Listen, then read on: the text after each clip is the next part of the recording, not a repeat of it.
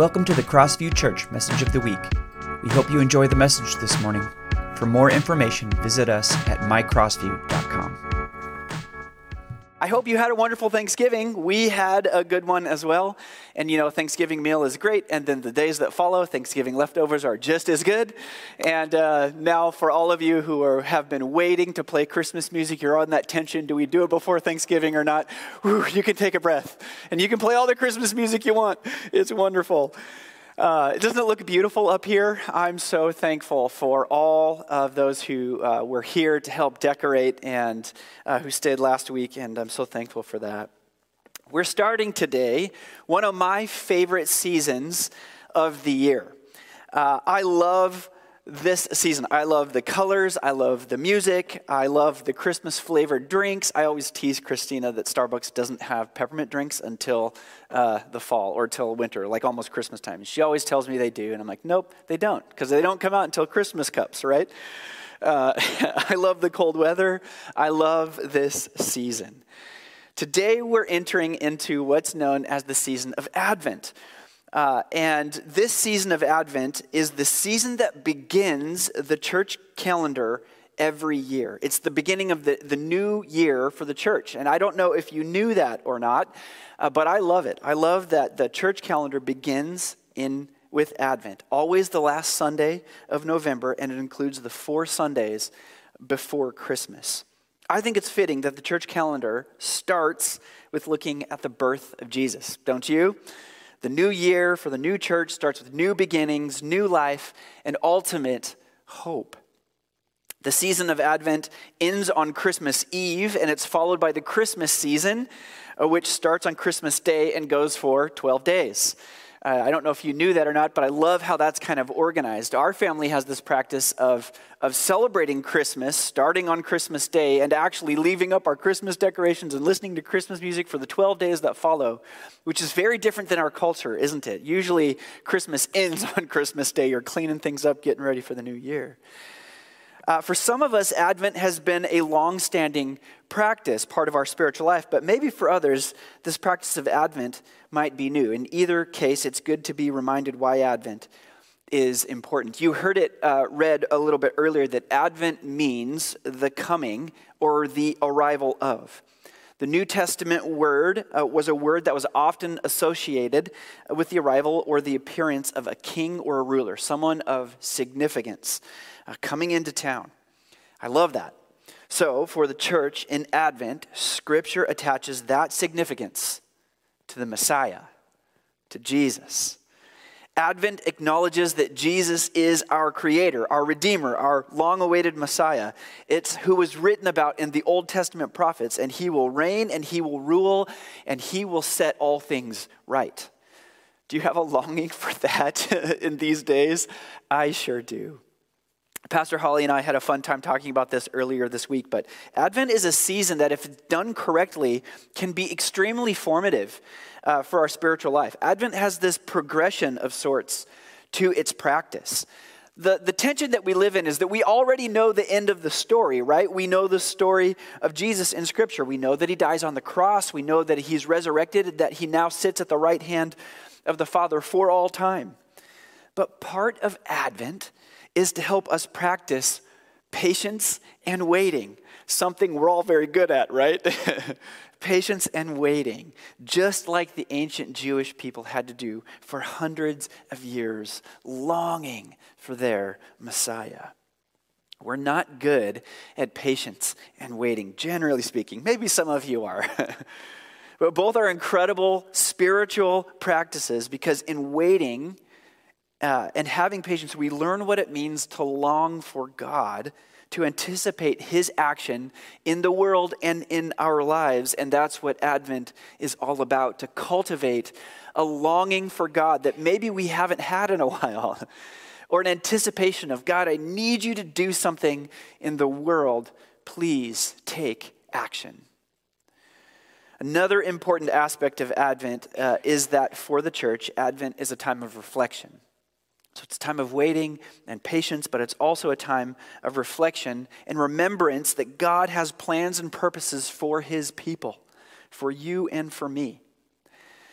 In Advent, one of the things the church does is look backward to the prophets and to what the prophets in the Old Testament had to say about the coming Savior. Often, the Advent scriptures usually start with an Old Testament prophet in a place that's in desolation. This deep longing, we hear the words of the prophets, we need you to do something, God. That's usually where it starts. And so Advent is a time for us to reflect and to look back and remember God's promise to all of us, to all creation. We reflect on what God has promised, his activity in the world. And what did he promise?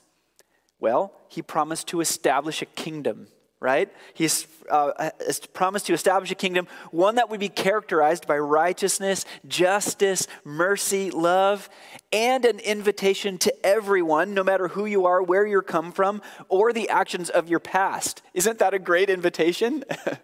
I love that. This is the kind of kingdom that God has promised in the Old Testament that he's working toward.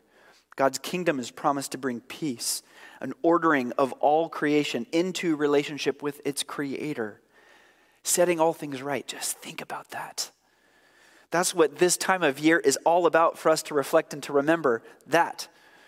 Advent is a time where we're invited to think about God's intended plan for all creation and our lives. Be patient, wait, be reflective, and remember. This is a meaningful season, right?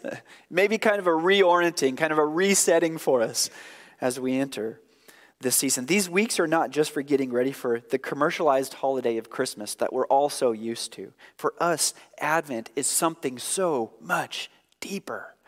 Will you hear God's call? Will we hear God's call to this type of a season? God's plan is audacious, it's grand, it's glorious, and what God has planned is deeply personal for each of us. Amen? It's deeply personal for each of us and for our world. In fact, as we kick off Advent today, I want to look at a story that's very deeply personal, and it includes some significant heartbreak and shame and sadness, but it's a story that ends up incredibly hope-filled. So I want to look at a little bit of a different story for the beginning of Advent than we would normally do, but it's still part of the beginning story of Jesus coming to earth. We find the story at the beginning of Luke chapter 1 in verse 1, and it's the story of the birth of John the Baptist. I love John the Baptist. What a guy. He is he's related to Jesus, and we know that he is the one who will eventually be the voice in the wilderness trying to prepare everyone for the coming of the Messiah. And it's amazing. This character, John the Baptist, this person is amazing, but his story begins with a lot of disappointment and hardship. We all know, right? I want us to keep this in mind as we think about this story, that life can be difficult, right? Hasn't it been difficult these past couple of years? Life can be difficult, full of disappointments and hardships. And the story that we enter into is a difficult story, beginning by being marked with disappointment, shame, and deep longing. In a lot of ways, the beginning of the story with John the Baptist, it mirrors the history of the ancient Israelites who endured so much hardship and waited for so long for some help. So we're going to read the first few verses of this, and this is the story of Elizabeth and Zechariah, John's mom and dad. So it starts like this. When Herod was king of Judea, there was a Jewish priest named Zechariah. He was a member of the priestly order of Abijah, and his wife, Elizabeth, who was also from the priestly line of Aaron. Zechariah and Elizabeth were righteous in God's eyes, careful to obey all of the Lord's commandments and regulations. They had no children because Elizabeth was unable to conceive, and they were both very old. This is how this thing starts. And I think it's important for us to try to feel the weight of what we're told about this situation. There's not many things in life as emotionally challenging as a couple who deeply desires to have a child and is unable to do so. Maybe that has been part of your own experience, and maybe not. But there's a deep sense of hopelessness in this kind of a situation that can be overwhelming. And this is especially true for Zechariah and Elizabeth. They were childless. Elizabeth was barren. And it might be difficult for us to understand what this meant in ancient Israel. But there's significant shame in this culture if one is not able to bear children. I think as we read the story, it's difficult for us to truly understand what that meant in its cultural context. But to try to truly capture the despair, the cultural shame of barrenness in this ancient culture is significant. Her deepest, most meaningful role had been stripped away by an inability of her body, not of her own choice. And what's worse is that as we enter into the story, they're late in life. The scripture says they're very old, right? So Elizabeth is barren, childless, and at this point, all hope is lost because of their advanced age. Elizabeth's season for childbearing, even if she could, passed long ago. So it's important to understand this. She was unable to carry out the sacred duty of her culture. One author I read this week wrote this: the emptiness of her womb just might be surpassed only by the emptiness of her spirit.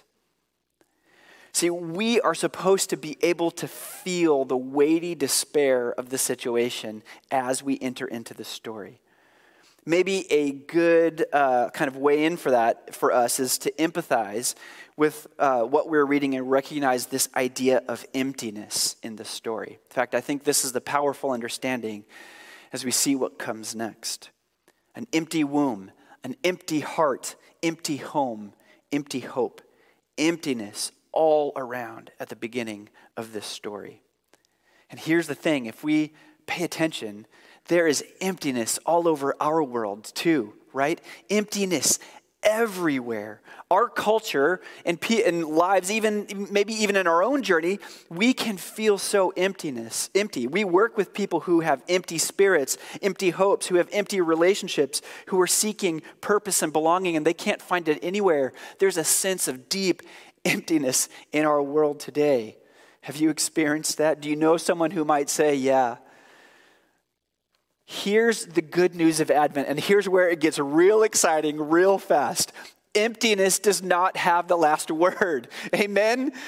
The story of Advent is about God breaking into the emptiness, our emptiness, in surprising and unexpected ways. When all hope was lost, something happens. Praise the Lord. I'm in, right? You see, Advent doesn't ignore emptiness. Oftentimes when we're experiencing emptiness with people, or we might encounter that relationally, we don't know what to do. We don't know what to say. And so sometimes we ignore that. Or we might begin to talk about something different. Advent doesn't ignore the emptiness of our world. It addresses it. Advent is about the expectation of the fullness that comes with a God who responds to us. Advent is the announcement of how God will address the emptiness of our world. He'll do it through Jesus Christ the Messiah. And how does he do it? How does he announce this news? He began to announce the news to the people of God with a miracle that was never supposed to happen. Hope and despair, a little child from an empty womb. God announces his plan, addresses the emptiness of his people with a miracle, John the Baptist. And he isn't even the long-awaited Messiah, right? I love it. It's like God's just showing off. It's like a mic drop moment. I love how God works. Breaking into the story, a new source of hope. Hope that can fill the void of any emptiness that's all around us. And this new hope extends to this very day, this very Advent season, as you sit in these chairs or as you join in online from home or wherever you are.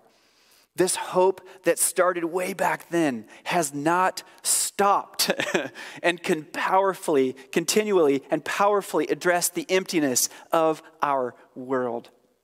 And even of our lives.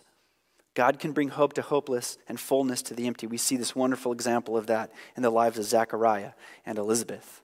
One day while Zechariah was serving in the temple, going about his duties, an angel of the Lord appeared to him, standing to the right of the incense altar. Zechariah was shaken and overwhelmed with fear when he saw him. But the angel said, "Don't be afraid, Zechariah. God has heard your prayer. Your wife Elizabeth will give you a son, and you are to name him John." Sounds familiar, right? "You will have great joy and gladness, and many will rejoice at his birth, for he will be great in the eyes of the Lord. He must never touch wine or other alcoholic drinks. He will be filled with the Holy Spirit even before his birth, and he will turn many Israelites to the Lord their God.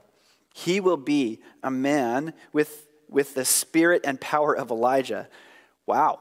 "And he will prepare the people for the coming of the Lord. He will turn hearts of the fathers to their children, and he will cause those who are rebellious to accept the wisdom of the godly." What a description of who this person will be. And as we go on, we learn that Zechariah, ironically, was not quite prepared for this news of joy that came his way. His hope had left him, which, as we'll see, which leads to some consequences a little bit later on. But I love the irony in this is that his son's whole role will be to prepare the people for the news that Jesus is coming. And Zechariah was certainly not prepared for what he just heard. Emptiness for Zechariah is gone, and hope has arrived. And the angel is essentially saying, "Are you ready?" Maybe that's a question that that the Lord is asking us this day in this Advent season. Are you ready for what the Lord is going to do, what he has been doing, and what he will continue to do? So as we kind of look at the story, I want to zoom in on Zechariah and Elizabeth real quickly. I want to highlight a couple of three things that I think are really important to notice about this story that help us understand hope in the midst of emptiness. The first is this, that Zechariah had to recognize his fear in order to experience hope. When the angel first came to Zechariah, it says that he was gripped with fear.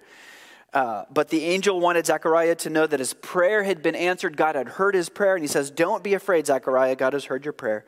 It's important to note that Zechariah is not condemned for being afraid. And I'm very thankful for that, because we often face things in our lives that can cause us fear. Right? Can't we? Maybe you've experienced that kind of thing before. His fear is natural. It's probably expected, maybe even seems reasonable. When an angel of the Lord shows up at your job, you might be afraid. We see actually this reaction often in Scripture when angels showed up. But because of his fear, the first words of the angel were to him, "Do not be afraid." Before the angel could move to the good news that Zechariah was about to hear, he had to address Zechariah's fear. So I think the question is not whether we will face fear in our lives. We all have to deal with fear from time to time and in different situations. But the angel's message is powerful because the phrase that he uses, "do not be afraid," can also mean don't be overwhelmed by fear. And we need to hear that. There is something that can overcome the fear. God's plan, the purpose that he gives our lives, and ultimately the presence of God himself. Isn't that good news for us?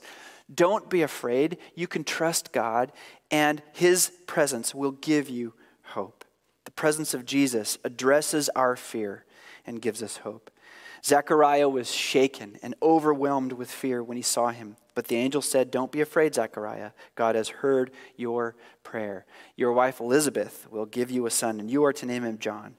You will have great joy and gladness, and many will rejoice at his birth, for he will be great in the eyes of the Lord."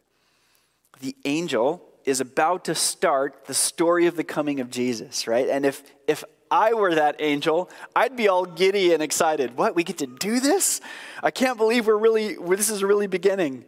Hey, listen, Zechariah, really, don't be afraid. You need to give yourself completely to this plan that God has in mind, because it's beyond anything you will ever imagine. You know, these prayers that your people have been praying for hundreds of years, God's about to answer those. And this is the beginning of all of that. It will lead to your salvation. In fact, the salvation of everyone, the redemption of everything. Do not be afraid. God has heard your prayer. There's so much to be hopeful for. Isn't that exciting? Maybe we need to hear the words of the angel this morning. when we're facing fear in our lives. Don't be afraid. God is with you. He has a plan for you, and he wants to address the emptiness that you might experience in your own life and in our world with newfound hope. The second thing, to experience hope, Zechariah had to act in faith. We have just come out of a series on James, and we've been careful to make this connection between the faith that we're called to and how we put that into action. That's a necessary step. It's the first two steps of our discipleship pathway. Are we learning and growing, experiencing Jesus himself, the scripture? Are we letting that challenge us? And as we're going through that learning, are we putting that into action? Are we taking steps to love other people around us? So to experience hope, Zechariah had to act in faith. And the good news is that fear was not Zechariah's final response to the angel's words. At first, Zechariah had a hard time believing the angel, almost as if to say, hey, angel dude, are you seeing me? Do you know how old my wife and I are? I'm not sure this is going to work out, right? What you say sounds wonderful, but I'm not convinced it's going to happen. And Zechariah said to the angel, how can I be sure that this will happen? I'm an old man now, and my wife is also well along in years. Then the angel said, I am Gabriel. I stand in the very presence of God. It was he who sent me to bring you this good news. But now, since you didn't believe what I said, you will be silent and unable to speak until the child is born, for my words will certainly be fulfilled at the proper time. I love Zechariah. We can relate to him so well here. He essentially asks the angel for proof. Zechariah tested the angel much like crowds in the New Testament tested Jesus for a sign so that they'll believe in his authority, right? So this obviously doesn't go very well for Zechariah. His objection seems natural, and maybe as natural as that of Mary, who just a few verses later will ask the angel that comes to her something very similar. How can this happen? But for Zechariah to experience this fullness of hope that was presented to him in this moment, it required a faith response. I love this kind of call to action that we keep hearing throughout the scriptures. And honestly, I can relate so well with how we responded here. Maybe you can as well. Uncertainty, wondering, that's how my head and heart might start this. I don't know, you got to help me out here with this. But the angel certainly helps him out, but maybe not in the way that he expected. The angel gives him proof, but also this consequence, which is certainly too bad for Zechariah. It helps him later solidify his faith as he learns to trust God. And maybe this is something that we can all learn from, this kind of response and this consequence that Zechariah experiences. First, the angel shares his name, Gabriel, the one who stands in the very presence of God, and it was God who sent him, an archangel of heaven. Those are pretty good credentials, right? And then Gabriel makes Zechariah unable to speak until the birth of his promised child. Just imagine what that would have been like going home. And Elizabeth comes home. Elizabeth is like, how was your day, Zach? Oh, by the way, I'm pregnant. What do you think? Nothing. That would have been kind of an awkward moment, right? But our ability to have faith in God's promise, even when we can't see the bigger picture, certainly takes some practice. But we can and we should trust God. That's what we've been talking through over these past few weeks, is learning how to have that kind of faith. So when we encounter these kind of circumstances, our response hopefully will more likely be trusted faith than it is fear and uncertainty. But we know that that's a process as we grow in faith with God. The last thing I want to note here is that in order to experience hope, we need to embrace God's grace. Elizabeth became pregnant just as the angel had said. She rejoices at the pregnancy, and it says, when Zechariah's week of service at the temple was over, he returned home. Soon afterward, his wife Elizabeth became pregnant and went into seclusion for 5 months. How kind the Lord is, she exclaimed. He has taken away my disgrace of having no children. One of the most beautiful bits of Advent, I think, is to embrace the fact that God is a redeeming God, taking disgrace and turning it into a fullness of grace. Amen? Have you ever experienced that in your own life? He is a redeemer and savior. He is the long-awaited Messiah, bringing fullness of grace into the emptiness of our world. That dichotomy is just mind-blowing. And I'm so thankful for what God has done and will do. His plan is one of rescue and renewal. Did you know that his plan and God's grace is given not only to Zechariah and Elizabeth and people way back then, but here and now to you as well and to our whole world? The question is, how will you respond to it today? God could have chosen any other way to start the story, but the birth of John the Baptist is one of sheer grace, overwhelming grace to Zechariah and Elizabeth. In fact, this pattern is pretty typical of God throughout the scriptures, right? Don't fear, have faith, trust in me, my grace abounds. That's a pretty good pattern. Talk about a great way to fill the emptiness of the world.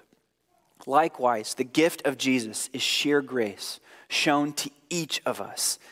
I'm sure that little John was a source of incredible joy for Zechariah and Elizabeth as he grew. But this is only the beginning of the story. What happens just a few verses later in Luke with Jesus' birth announcement would be the ultimate act of grace for us all. I love, like we mentioned before, that often the Old Testament starts with the prophets in very desolate places saying, God, we need you. Zechariah and Elizabeth were in a desolate and barren place. And God came with his overwhelming and abundant grace to fill the emptiness of their life and the world with the fullness and hope that he has planned for us all.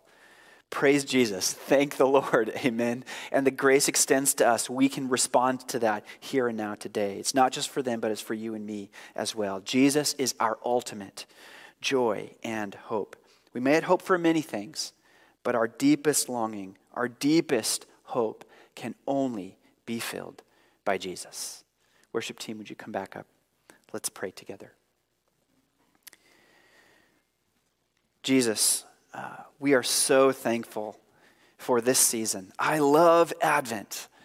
I think many of us love all the different aspects and elements of this season that we're entering into. But God, may we not get so caught up in the shopping and the Christmas gatherings and all of that kind of stuff that we forget what this is all about. That this is about us waiting on you, longing for you.